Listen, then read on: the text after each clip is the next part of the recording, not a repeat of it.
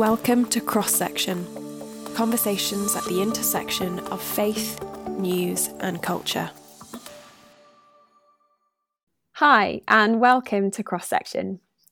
This week, we are really excited to have a special guest with us.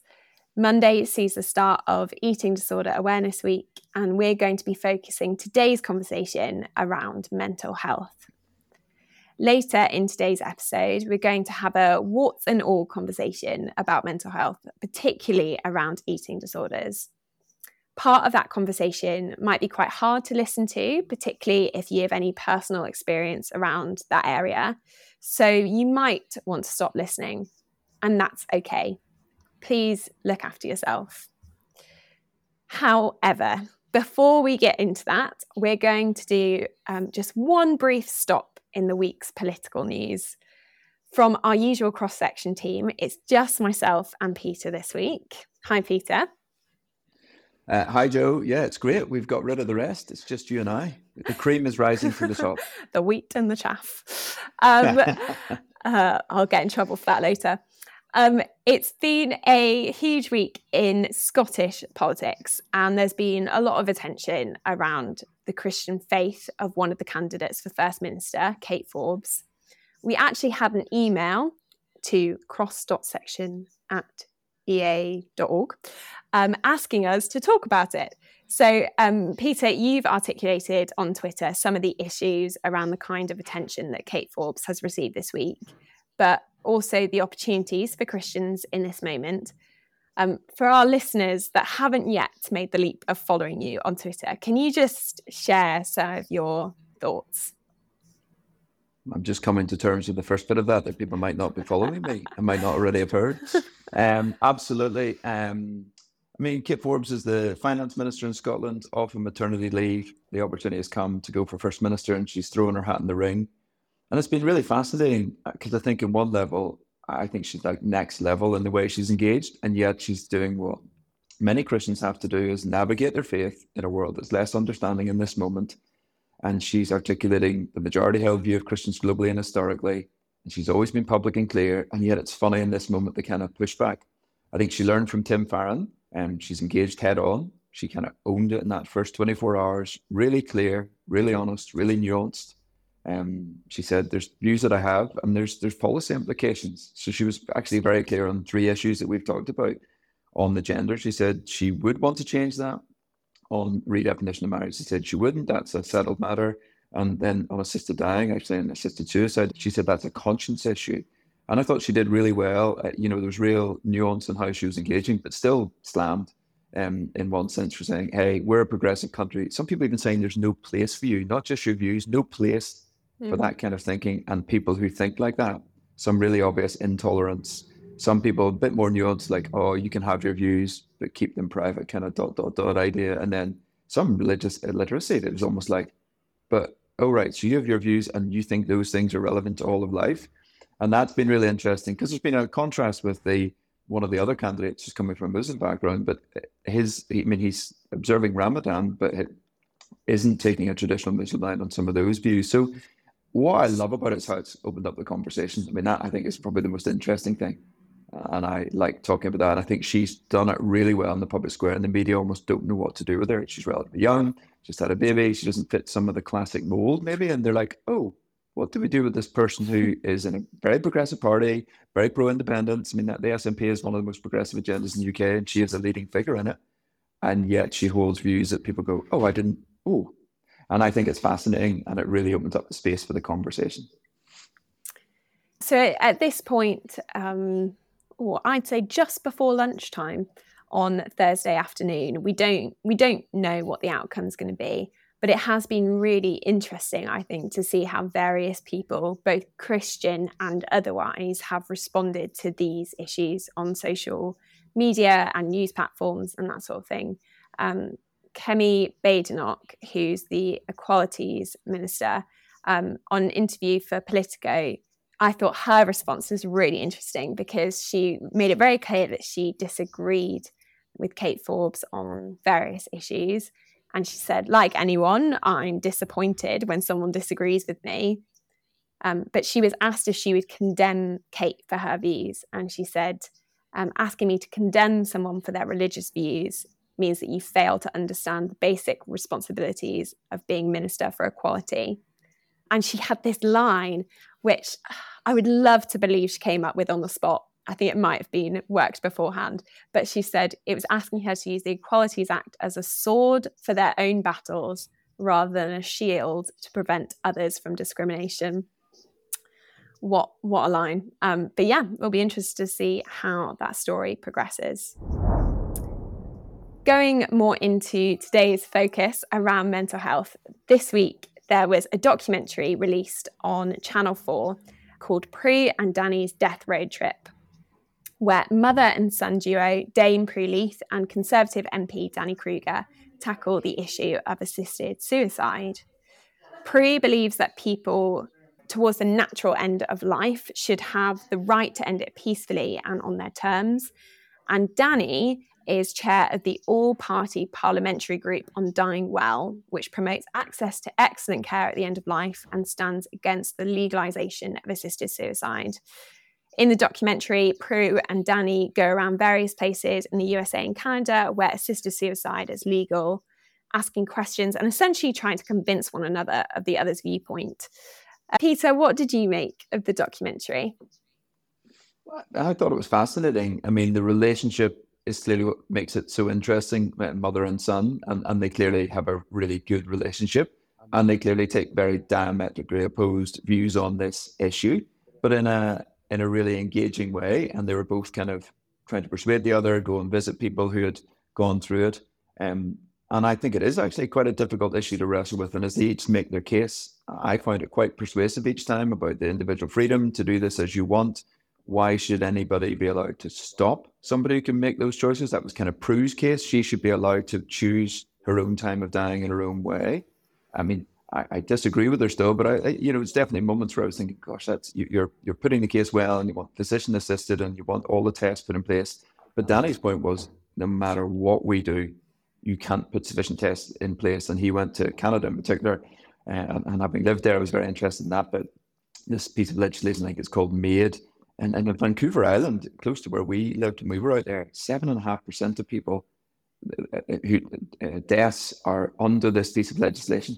7.5. I couldn't believe it was that kind of number. So in Canada, they're at the most, whatever you want to call it, for me, concerning end of that legislation, because of what they've opened up. And you're talking about a lot of people now whose deaths are being facilitated. And I do think assisted suicide is the right language. This is what it is. It's a physician or somebody helping end your life. It's really problematic. So yeah, I find it challenging, but really interesting.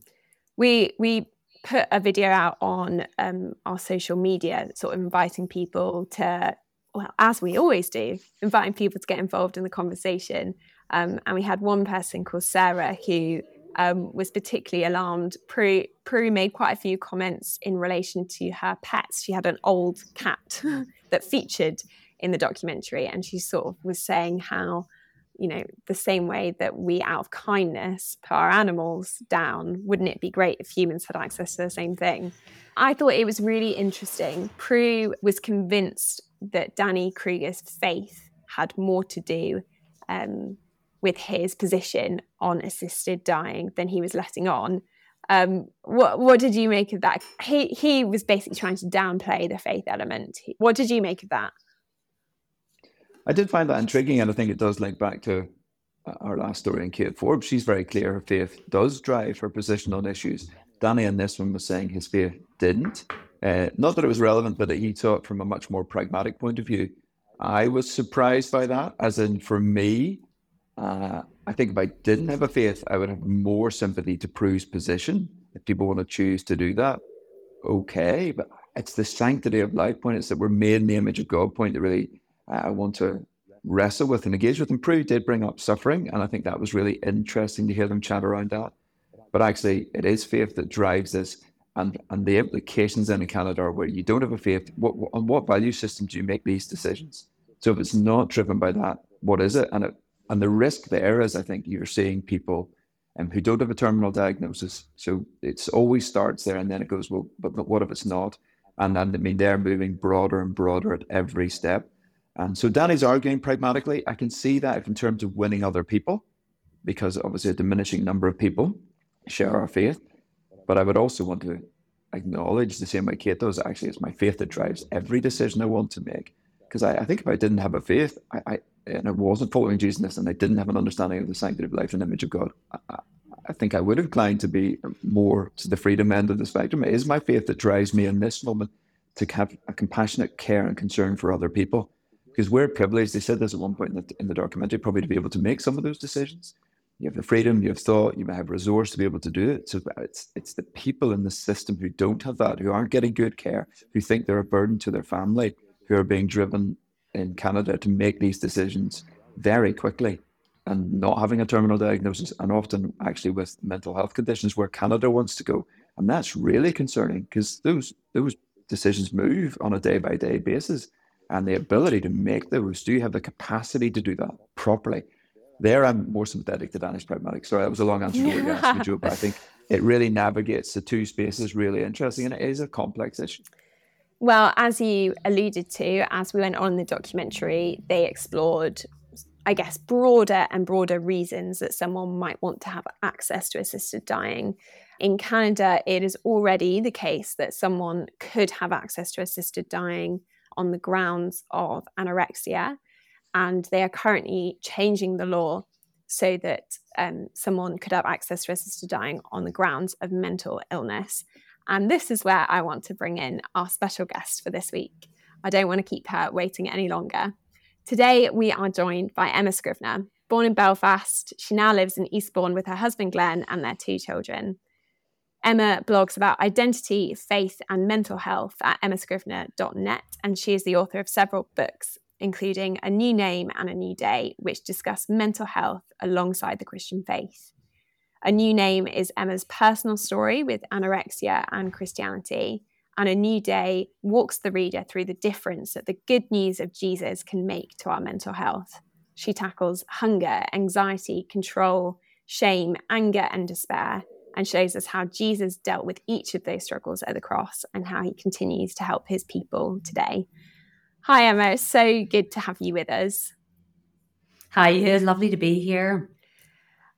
So bringing you in very much at the deep end, but on this issue with now in Canada that people can access assisted dying on the grounds of anorexia, can you just talk us through some of the dangers of that kind of legislation? Certainly, yeah. I guess for one thing, a big question that we're asking is, what sort of a society are we? Are we a society that protects the weak? Or, what do we do? So why, for example, do we have telephone lines like the Samaritans? Or I'm based in Eastbourne, and there's a popular place near us called Beachy Head where our chaplaincy works, because people quite often will use it as a place to end their lives. Now, I cannot imagine a world in which I could phone the Samaritans and they would advise me to just go with what I'm feeling and to take my own life. I think it's particularly the case when you're dealing with mental illness, where, as the name suggests, your brain's not working properly. You're not necessarily who you would be at other times in your life. And whether you're struggling with an eating disorder, which really does, in many cases, change the chemistry of your brain in a very fundamental way, or say depression, where it really does. You can go through periods where the life really does feel like it's not worth living, and then periods where actually, you feel a lot more positive. So I think it's very dangerous to say to someone, particularly with a mental health illness, and who doesn't necessarily know what they want, you can have what you feel at this moment is the right thing, and we will support you in that. Not to mention, the people who, as you alluded to, are worried about being a burden on their loved ones. So there's all sorts of, there's all sorts of questions that I think it raises, and also I think in the media, particularly, the people who are advocating for assisted suicide are often people who are very they're very coherent. They they're quite strong. They know what they believe. They know what they want. They can articulate that in a very sort of confident way. But they are not necessarily representative of the rest of the people who would be coming and saying, "Look, I don't know how I feel. Maybe I should just do this. Maybe I should just do that."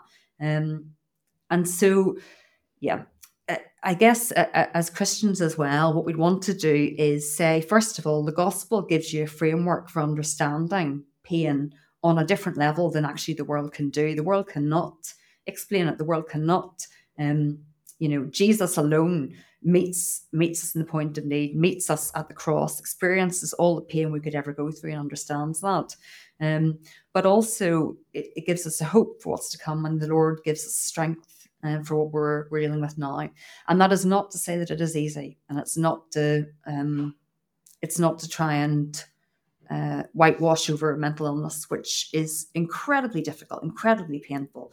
And there's the individual conscience and so on as well. But I think if we are getting into a situation where we're allowing people to legislate for others, it's very difficult, because you cannot defend as that, the quote you gave us earlier was so brilliant. You can't be a shield and a sword. You can have the strong people wielding the sword, but what happens to the weak people? Well, they get cut down along with it. I'm sorry, that's a very long-winded answer. Please edit.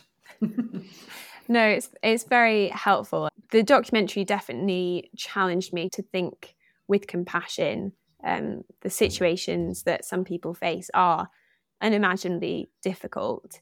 The thing that troubles me in the UK, as the laws sort of being proposed and discussed, is they want to include the protection of someone's mental health being assessed and sort of declaring someone fit to make that decision for themselves. And as you've sort of touched on there, Emma, to me that feels like a bit of an oxymoron. How can someone be in a place where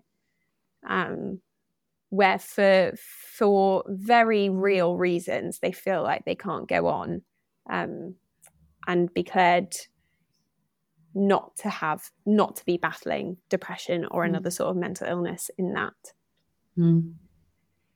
I think that's the biggest risk, isn't the ability to put the safeguards in place is a real life concern, and that moves, that people's sense of themselves and their awareness of themselves moves. I mean, you get it right from the youngest. New reports today about social media and the impact that has on the brain, literally rewiring the brain, particularly of young people and particularly of females. Again, as a father of daughters, I'm really interested in that information, but the higher levels of anxiety and depression. But that can shift. So in certain moments, you're going to feel more depressed and more likely to make a decision in a particular way. And then obviously, as Emma gave the example, when somebody's on the beach, you don't say, "Oh, go ahead. If that's your mind right now," you of course want to talk them down, create a space, and hopefully then a space where what they're feeling and their anxieties, and then build a community and support around them. So it's that variability piece, I think, is one of the most concerning in what's being proposed, that somebody in that moment may articulate they want this, and then in a few days later that would change. But of course, there isn't a few days later. If you allow that to go ahead, and the speed at which it was happening in somewhere like Canada, the person's dead. And now they may, they're not in a position to change their mind. So it is the compassion, the weakness, like what sort of society do we want to create? Is it a society that looks after the most vulnerable and creates laws to protect the most vulnerable? And that's where I was very sympathetic to what Danny was ultimately arguing for, is that is what we need to do. And in this moment, we have to do that on behalf of everybody else, because what's happening in Canada is that you have people who literally can't afford the care package. They aren't getting any kind of care. And it's not really they feel they have no other option. They actually literally have no other option. They cannot afford to go on living because the care that they need is beyond the resources they have to pay for it. And so they're in absolute agony and pain with no support. So just to be clear, I mean, people like us are advocating for the right care package to be put around people. It has to be in place. That's the key. It's not just we don't pass this law. We don't pass this law because we're a society that wants to care for people in a holistic way and make sure they're not at that point. That, to me, is the Christian caring response in this moment. I read an article recently by a journalist called Cosmo Landesman, and he's not a believer as far as I know, but it's about his son who commits suicide and his reflections. His book's called How Not to Live After Loss.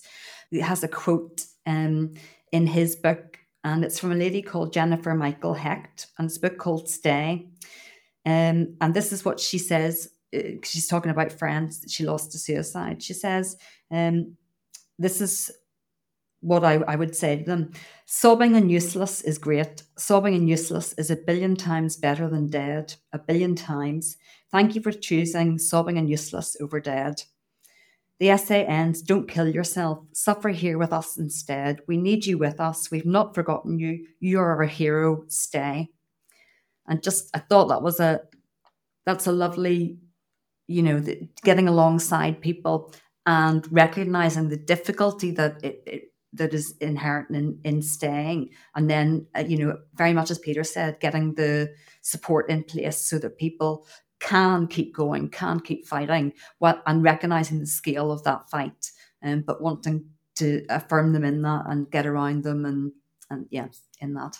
Well, if you are interested in getting your head around this issue, I would recommend the 1-hour documentary. As I said to someone yesterday, it's sad enough that I teared up a couple of times, but it's not depressing enough that it ruined my week. It's great. It was also great to see the issue that is so polarizing presented in this mother and son relationship, where they clearly passionately disagree with each other, but also love each other and are able to tease each other in the midst of that. So that was good to see. The documentary is available on the Channel 4 website, and it's called Prue and Danny's Death Road Trip. As I say every week, please follow us on Twitter at EA UK News and on Instagram, Evangelical Alliance. Follow along with what we're doing in and around the podcast. You can also get in touch, as people did this week, cross.section@eauk.org. What stories do you want us to be talking about? Finally, we want to let you know that from this week, for the next 5 weeks, we'll be running a survey exclusively through a link in the episode description to find out a bit about our listeners. We want to know who you are. The survey takes no more than a minute and asks you where you live, your age, your gender. And don't worry, there's no contact information required. There will be no follow-up emails. Emma, as I said, it's wonderful to have you with us. I wonder if I can start by just asking you what a typical day looks like for you at the moment. That is a very good question. And now I feel like I need to justify my existence. Oh, no, I'm only joking. Up until recently, my husband and I, we've got 2 children. We've got a birth daughter, Ruby, who is 8, and we have an adopted son, JJ, who is now 5. And up until recently, I've been at home with him, for preschool and obviously settling him in and all the rest. He's just started school recently, so I'm on a new journey and discovering what free time feels like. And at the moment, I'd say I'm doing a few bits and pieces, a few things like this, a few little speaking things, a little bit of writing, some editing. So work in progress. Come back to me this time next year, and hopefully I'll still be floating around a pool on a lilo with a Sprite in my hand or something. But just at the minute, just negotiating. Parenting, and I think trying to remind myself that I've got skills outside of making truck noises. That's brilliant. As I've said a couple of times now, we're going to be having a conversation about mental health, and I think it's worth noting right at the start that anorexia has the highest mortality rate of any psychiatric disorder. Your book, A New Name, is your story in and out of anorexia. I think it's possible that someone listening to this who hasn't experienced an eating disorder, they might think that anorexia is, or any other eating disorder, is about how someone looks, about how they feel about how it looks. Could you tell us what does anorexia feel like? Well, I guess it really is different for each person, but there are some characteristics there that are similar. I'll tell you what it felt like for me. I first developed anorexia when I was 13, and I'd had a very settled, very secure family background. But a couple of challenges came up. You know, my body was changing. My grandfather died. And, you know, that was the first time my parents didn't have an answer for what happens when you die. And I was bullied at school, and I was starting to learn a little bit about the Christian faith. My family weren't believers then, but the view of God that I had was quite confused. It was either sort of touchy-feely, God the Holy Spirit, or God the Father, who I figured was like a headmistress or a headmaster with lots of rules.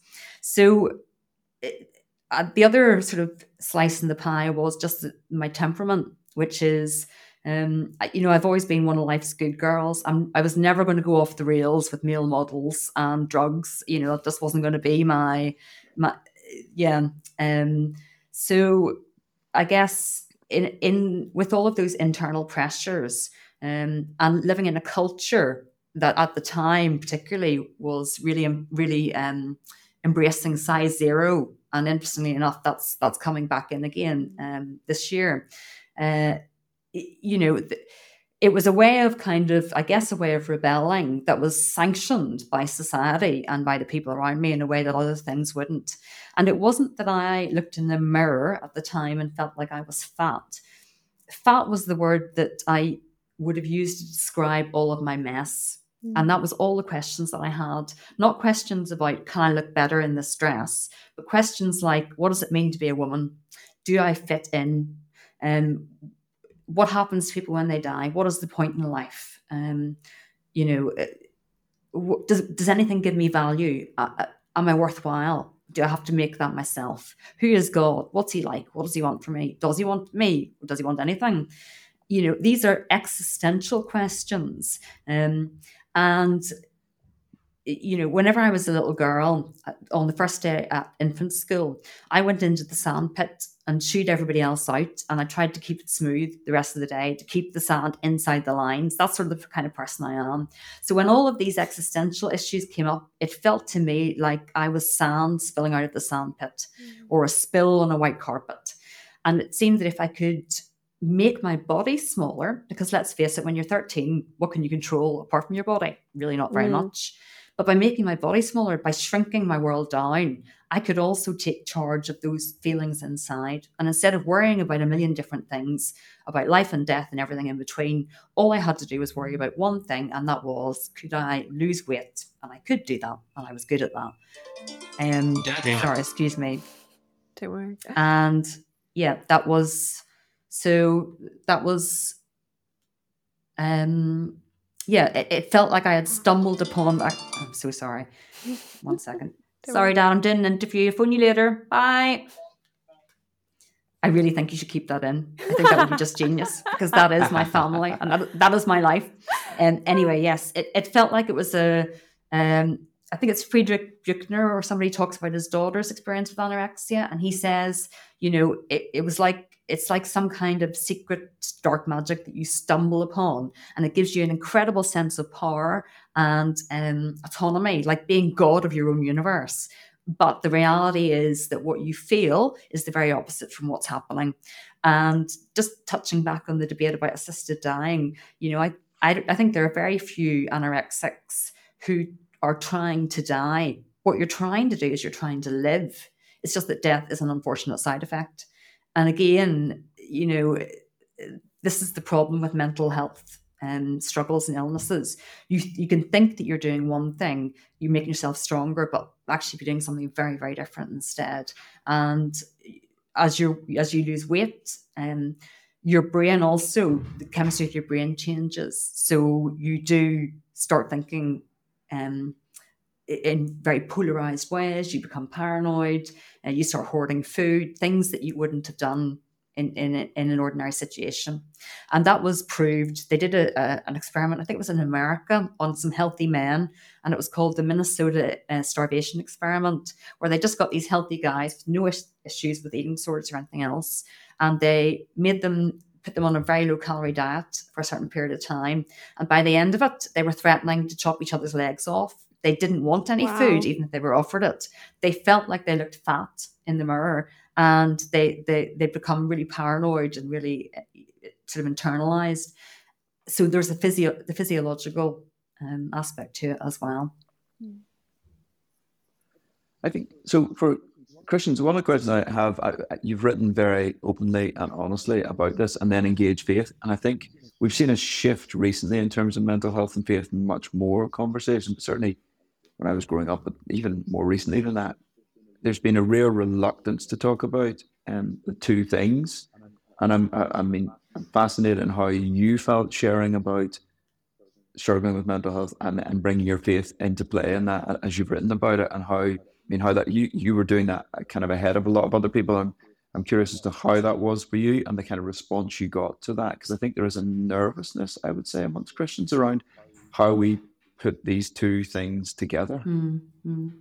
Yeah, I mean, I think that's a great question. I remember when I was I had anorexia as a 13-year-old, and then I had again another really serious bout as an adult. And of course, those two things are quite different because autonomy and all the rest. But as a teenager, I remember seeing a therapist, and I remember her saying, one day you could write a book about this.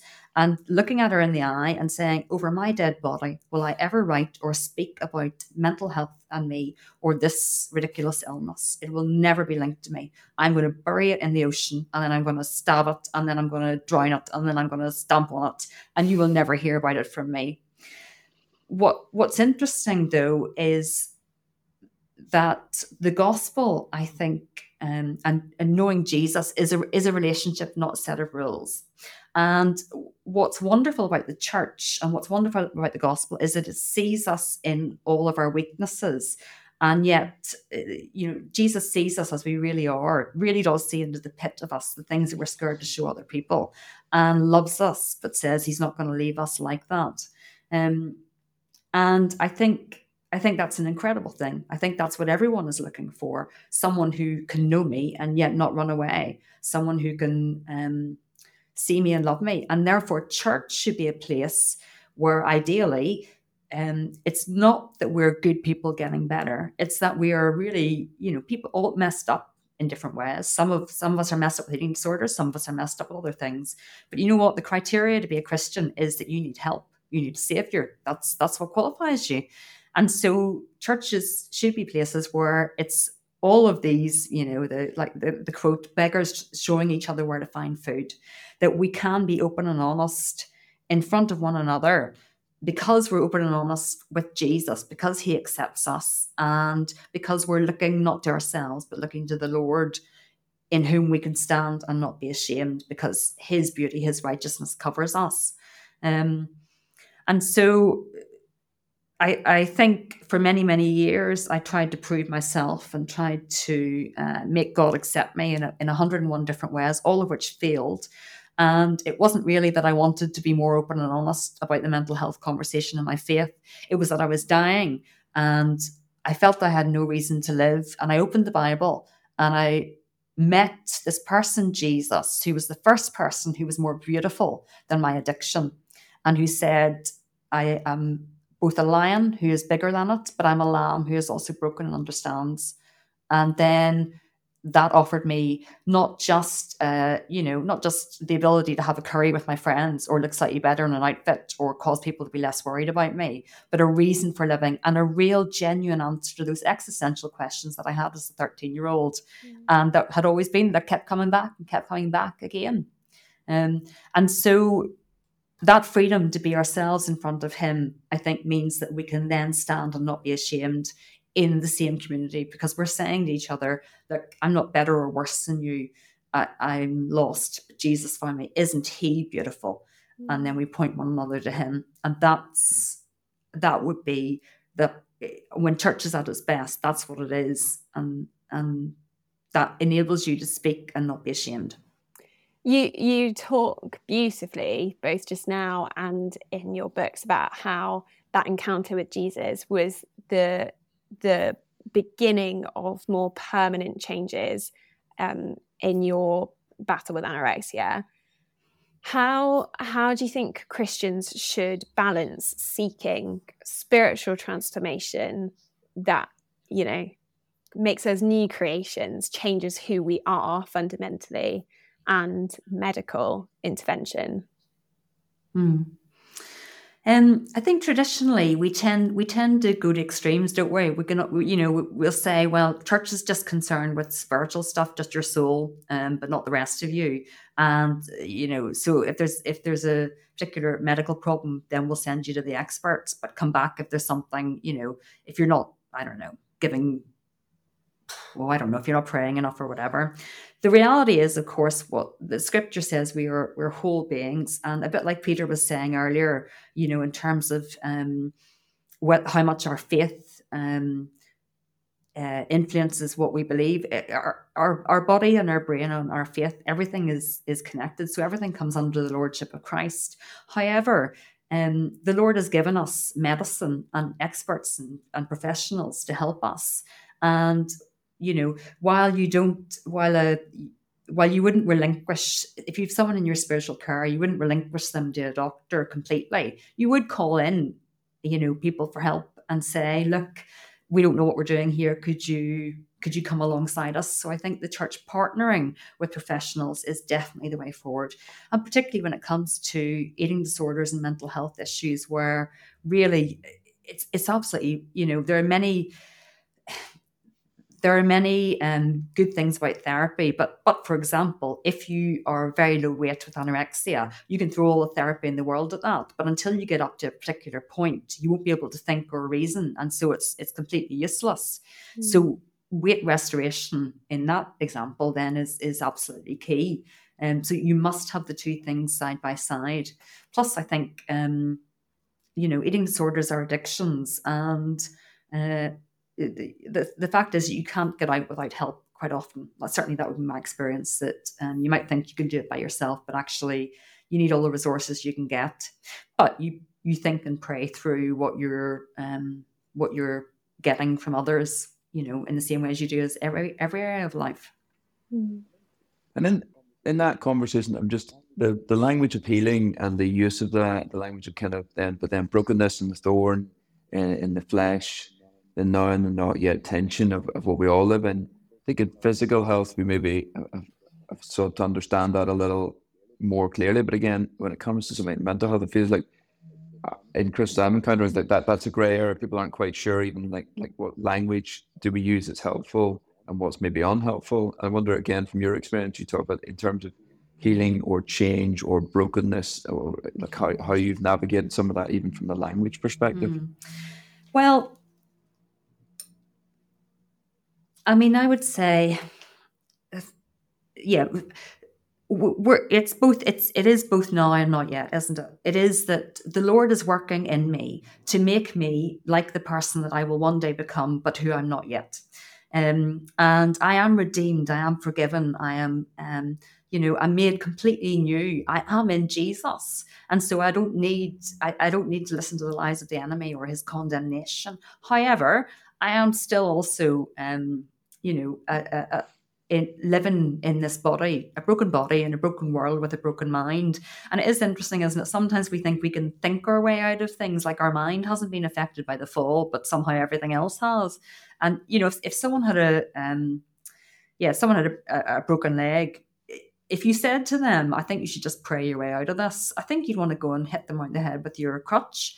And in the same way, if somebody is struggling with mental health, it's not the case that there are so many lies around. It's not the case that you've done something wrong. Although, of course, there may be, everybody's a sinner, everyone does things wrong, but you haven't, it's not true that you would have brought something on yourself or that you can change or make it better. And it's not true that just having enough faith with mental illness, as with physical illness, is going to make you better. We, in this life, we do have many troubles and we are broken and we're not who we're going to be. And so, particularly with mental health, I think people do have those issues often for their whole lives. However, it's a bit like the terrain changes, it's like, I guess, like climbing lots of mountains, and all the peaks look the same, but actually you are moving forward even though it feels like you're on the same ground. So for me, for example, all those issues and questions and insecurities that I had, as a 13-year-old, they're still there. I still wake up in the morning and go, Lord, I don't feel great. My brain's telling me that I need to do this and this and this, or I'm a load of rubbish. I don't have the same struggles around food, but I do have exactly the same heart struggles that were channeled coming out through an eating disorder. Or as I was growing up, I had obsessive compulsive disorder or depression or self-harm, all things that, have been a part of my experience, but which are all just different ways of trying to deal with the underlying heart issues. My heart is a work in progress, and it will not until eternity be changed. But the joy of the cross is, it's not just that Jesus gets you across the starting line and then you run the rest of it by yourself. He's with you every step of the way. And every day you ask for daily bread. And every day you wake up and you go, oh, Lord, I'm in the same old brain, the same old body, and it's telling me the same old lies. Take me back to what's true. And that's why church is so important. And, the scriptures are so important, because we leak faith overnight, and we need to be reminding ourselves of it and getting that daily bread in. And that tells us who we are. But it doesn't come naturally. You don't naturally float towards, spirituality or better mental health, I don't think, without sort of fighting for it. I have a dear friend who's struggled with anorexia and is battling hard in her recovery now. And I knowing that I was going to get to chat to you, I asked her, what would be helpful questions to ask. And she mentioned about church culture. So much of it is about hospitality and feeding each other. We always joke at any sort of evangelistic event, there'll always be food there. And obviously, yes, love a quiche. And obviously now we're going into the time of Lent as well, where there's, again, a lot of emphasis around how kind of our faith is linked with food and either sacrificing crisps or chocolate or whatever it might be. I would love your wisdom on how do we support those struggling with eating disorders in this? What's been helpful or unhelpful in your experience? How do we strive to be godly in that? Well, I'd love to give you a neat answer, but I can throw a couple of thoughts. I guess sort of if you're looking at it from a big perspective, one of the things that yesterday I met up. I have a small women's Bible study group, and we're looking at Titus, and one of the things he says is be self-control. We were chatting about that. Now, in terms of my sort of natural bent and personality, I'm extremely self-controlled. Okay, anorexia, for example, is all about control. For me, it was anyway. And having a system of rules and regulations to run my own life. But actually, what I discovered was that self-control is not what the Bible's talking about. And that's doing what I want to do. Doing what the Lord wants, having that spiritual self-control, is something very, very different. And so as we approach things like Lent, I think being aware of our own weaknesses and being aware of that distinction is very important. It is for some people like me who love a bit of self-discipline, who love to do rules, who want a new regime. Thank you. That would be absolutely lovely. That is not helpful. That is not what I need to do, is to come to God and go, actually, God, could you take a bit of the control? Could you help me to learn that it's actually okay to not do this or not do that? For others, Lent and fasting, my husband, for example, he's coming off some different things for Lent, and that's really, really useful for him as well. And there is value in that discipline, but it's a godly discipline, and it comes through the Spirit. It is not what I think is best that comes through my self-will, and those two things are very different. And I guess as well, just with eating disorders, we should just, like with every struggle, we should be talking about these things sort of just in passing from the pulpit. So when you make when you're talking about how you live something that you're teaching out, you'll talk about that in lots of different ways. And you might say, as you preach. So, for example, if you struggle with eating or with drinking, or you might find that this would be helpful or this would be helpful. And so you're just legitimizing people having struggles and saying that, they'll come under the gospel. In terms of food, yep, we do a lot of events that are based around Christian food. And I think it's, if you're going to have an event for example, people who are struggling with eating disorders, I wouldn't make that a potluck lunch. You'd just be sensible. Nor would, if you were having something for alcoholics, would you necessarily base that in a pub. It's just basic sort of sensitivity. Be aware that there are people who struggle not just with anorexia, but also with binge eating, people who struggle with overeating. And so, it's not just about trying to get some people to eat, it's about helping other people to try and draw a line there. So there's all kinds of eating disorders out there that they affect men, they affect older people, they affect younger people. There's not one kind, and it's not just the stereotypical young girl looks in the mirror, thinks she's too fat. Very likely, the majority of people in your congregations who will be struggling will be those who are at a normal weight and maybe, say, bulimic, where they're taking in lots of food, overeating, and then getting rid of it, or overeaters. And those are struggles in exactly the same way. But I guess as a final thing, you don't want to avoid food and meal times either, because that is central to the Christian faith. We have communion together and we do eat together, and that there is fellowship around a table that we don't get anywhere else. So I guess it's about trying to make that as accessible as possible. And instead of coming out of the church community to where other people are at and joining them in it, you want to invite them in to make church feel safer, to do events where you're thinking about, well, okay, how will this be helpful? So that people the goal is always to rejoin to rejoin the community. It's not to necessarily just go and be with the person outside with a view to them always staying outside. Emma, thank you for spending time with us today and sharing your experience and wisdom. I really can't recommend Emma's books enough, whether mental health is something you struggle with or if you know and care for someone who it's a struggle. If any of the issues we've talked about today struck a chord with you and you would like information or advice, please take a look at the links in the episode description or on the cross-section webpage, which can be found either through the Evangelical Alliance website or the episode description. If you're in immediate distress, please call Samaritans, which is open 24 hours a day, 116 123. Final reminder to fill in our audience survey, which is in the episode description. Thank you, Emma. Thank you, Peter. Thank you for joining us on Cross Section, and we will see you next week. Hi, it's Peter here. Thank you so much for listening to this episode of Cross Section. If you liked it, can I encourage you to click subscribe, review the podcast, share the episode on social media, or tell your friends so that they can enjoy it too. And don't forget, you can email us at cross.section@eauk.org. See you next time.